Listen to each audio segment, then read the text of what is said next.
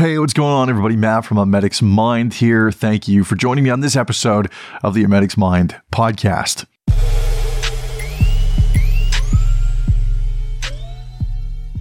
So on this episode, I'm going to tackle a topic that is kind of difficult to speak about.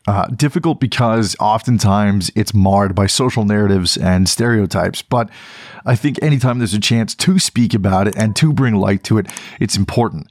And that topic is spousal abuse. It's not tied to one gender or the other, as we are so now learning, or at least being presented in the public forum, with the Amber Heard and Johnny Depp trial being so openly presented to the world. Now, I think for a long time, people have known that it's not just a male to female issue. It does present in any relationship at any given time. And there are a myriad of different reasons as to why this is the case, which is why, for me, it's so important to talk about it. I have been in relationships that are less than stellar, and I decided to write about a certain incident that unfolded for me many years ago, and present it in story format so as to continue the conversation and openly discuss spousal abuse and highlight how important it is to be transparent and honest with those things, because that's the only way we're going to bring light to the topic, and that's the only way that we're going to shed stigmas and stereotypes, is by talking about it. So this is my story. It's called Me Too, Johnny, and it's coming up next on the A Medic's Mind podcast. Be sure to like, share, and subscribe, and I'll see you on the next one.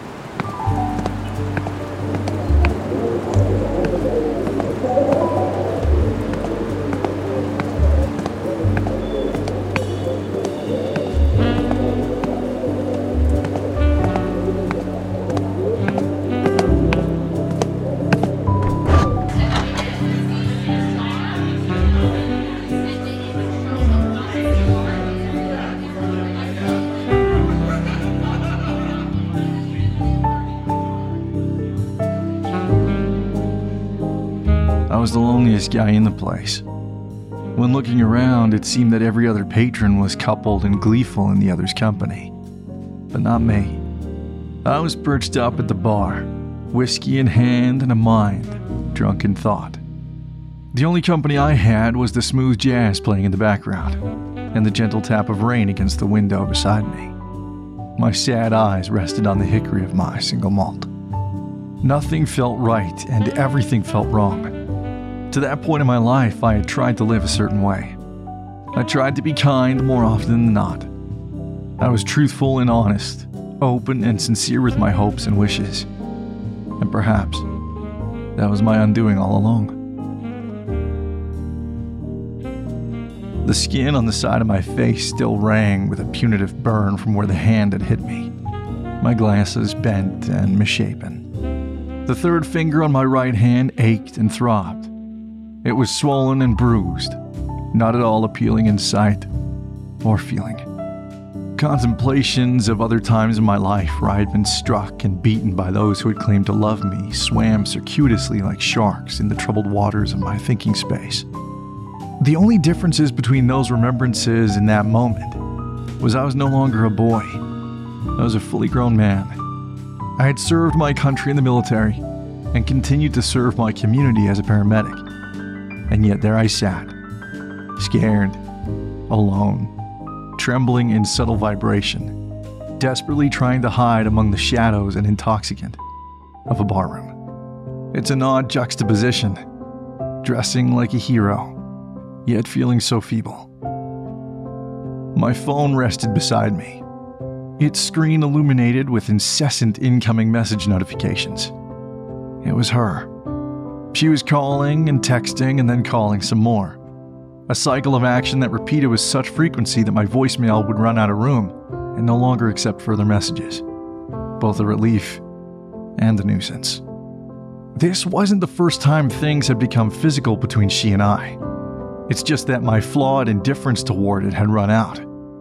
The same old excuses and veiled justifications had lost their validity.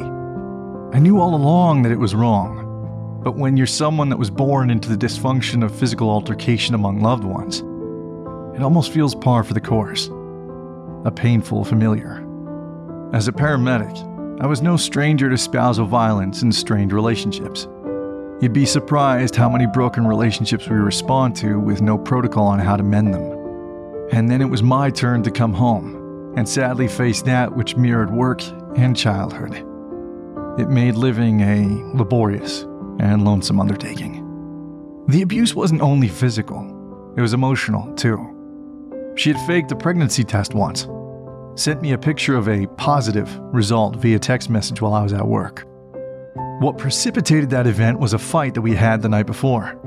She wanted me to call in sick because my time off request was denied, and so our hopeful plans had to be rearranged for another time.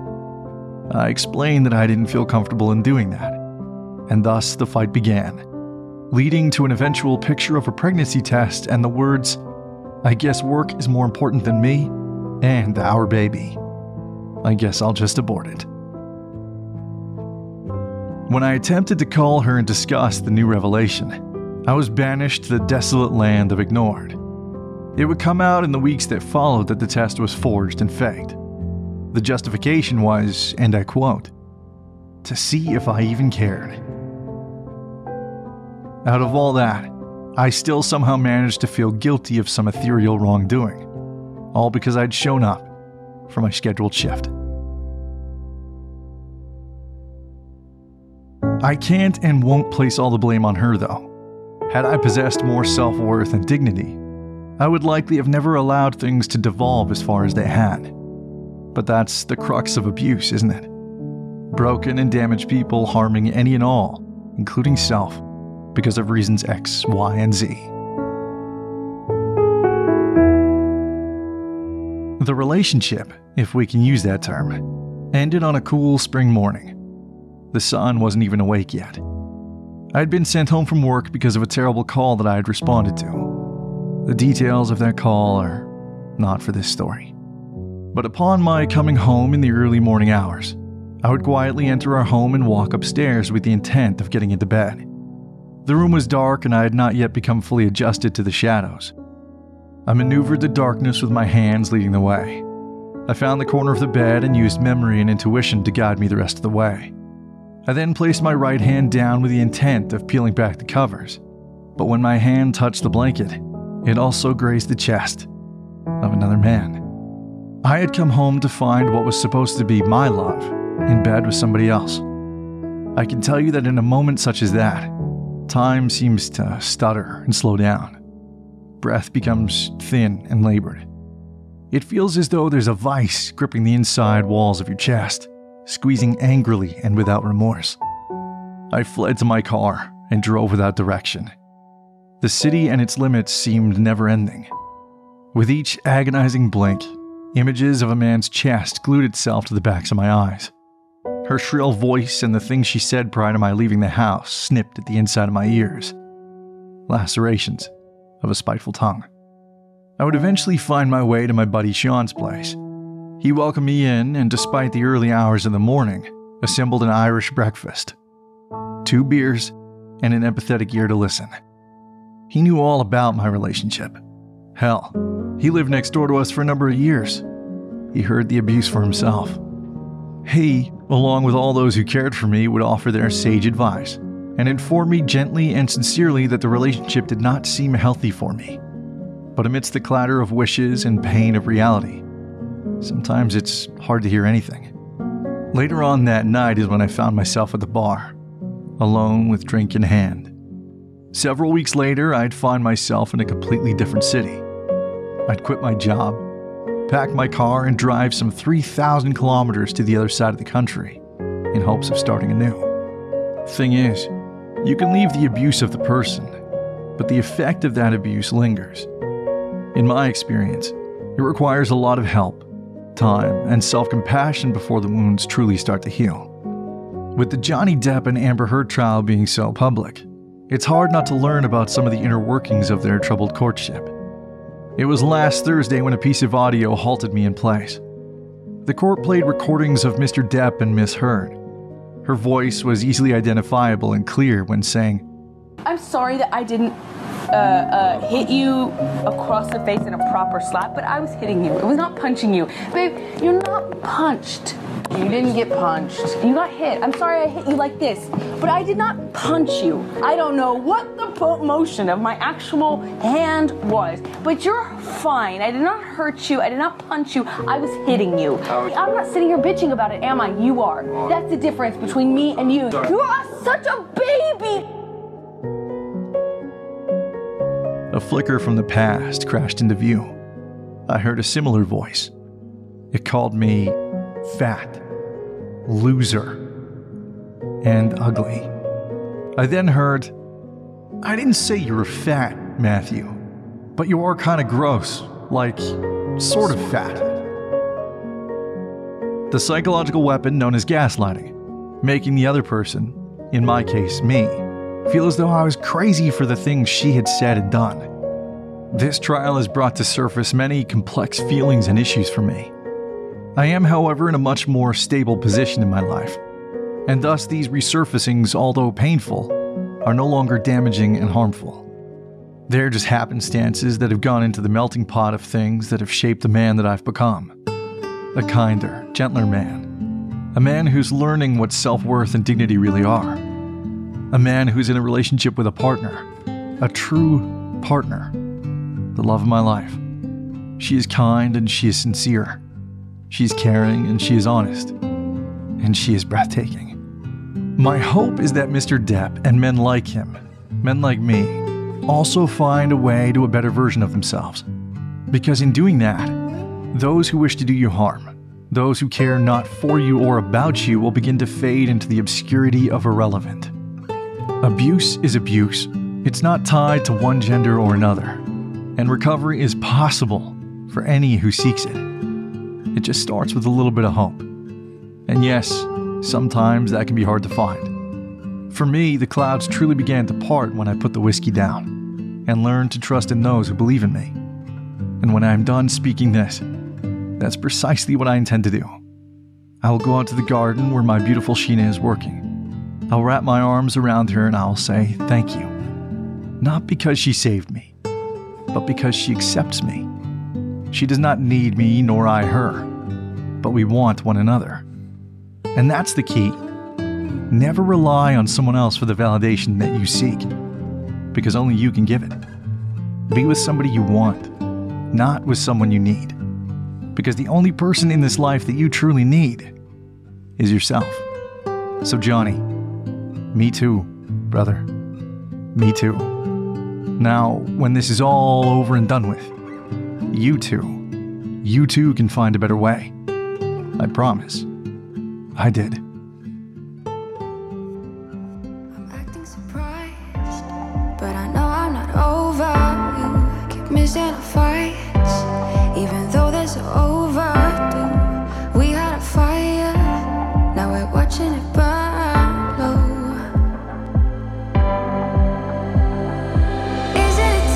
Isn't it time we go our separate ways? Not enough time, not enough time.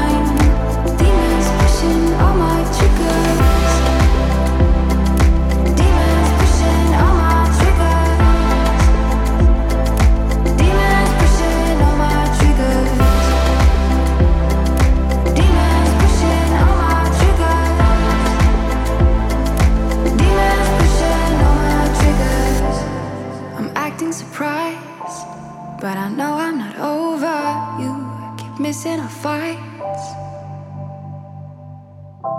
Think I'm losing my mind, but I guess that's what love do.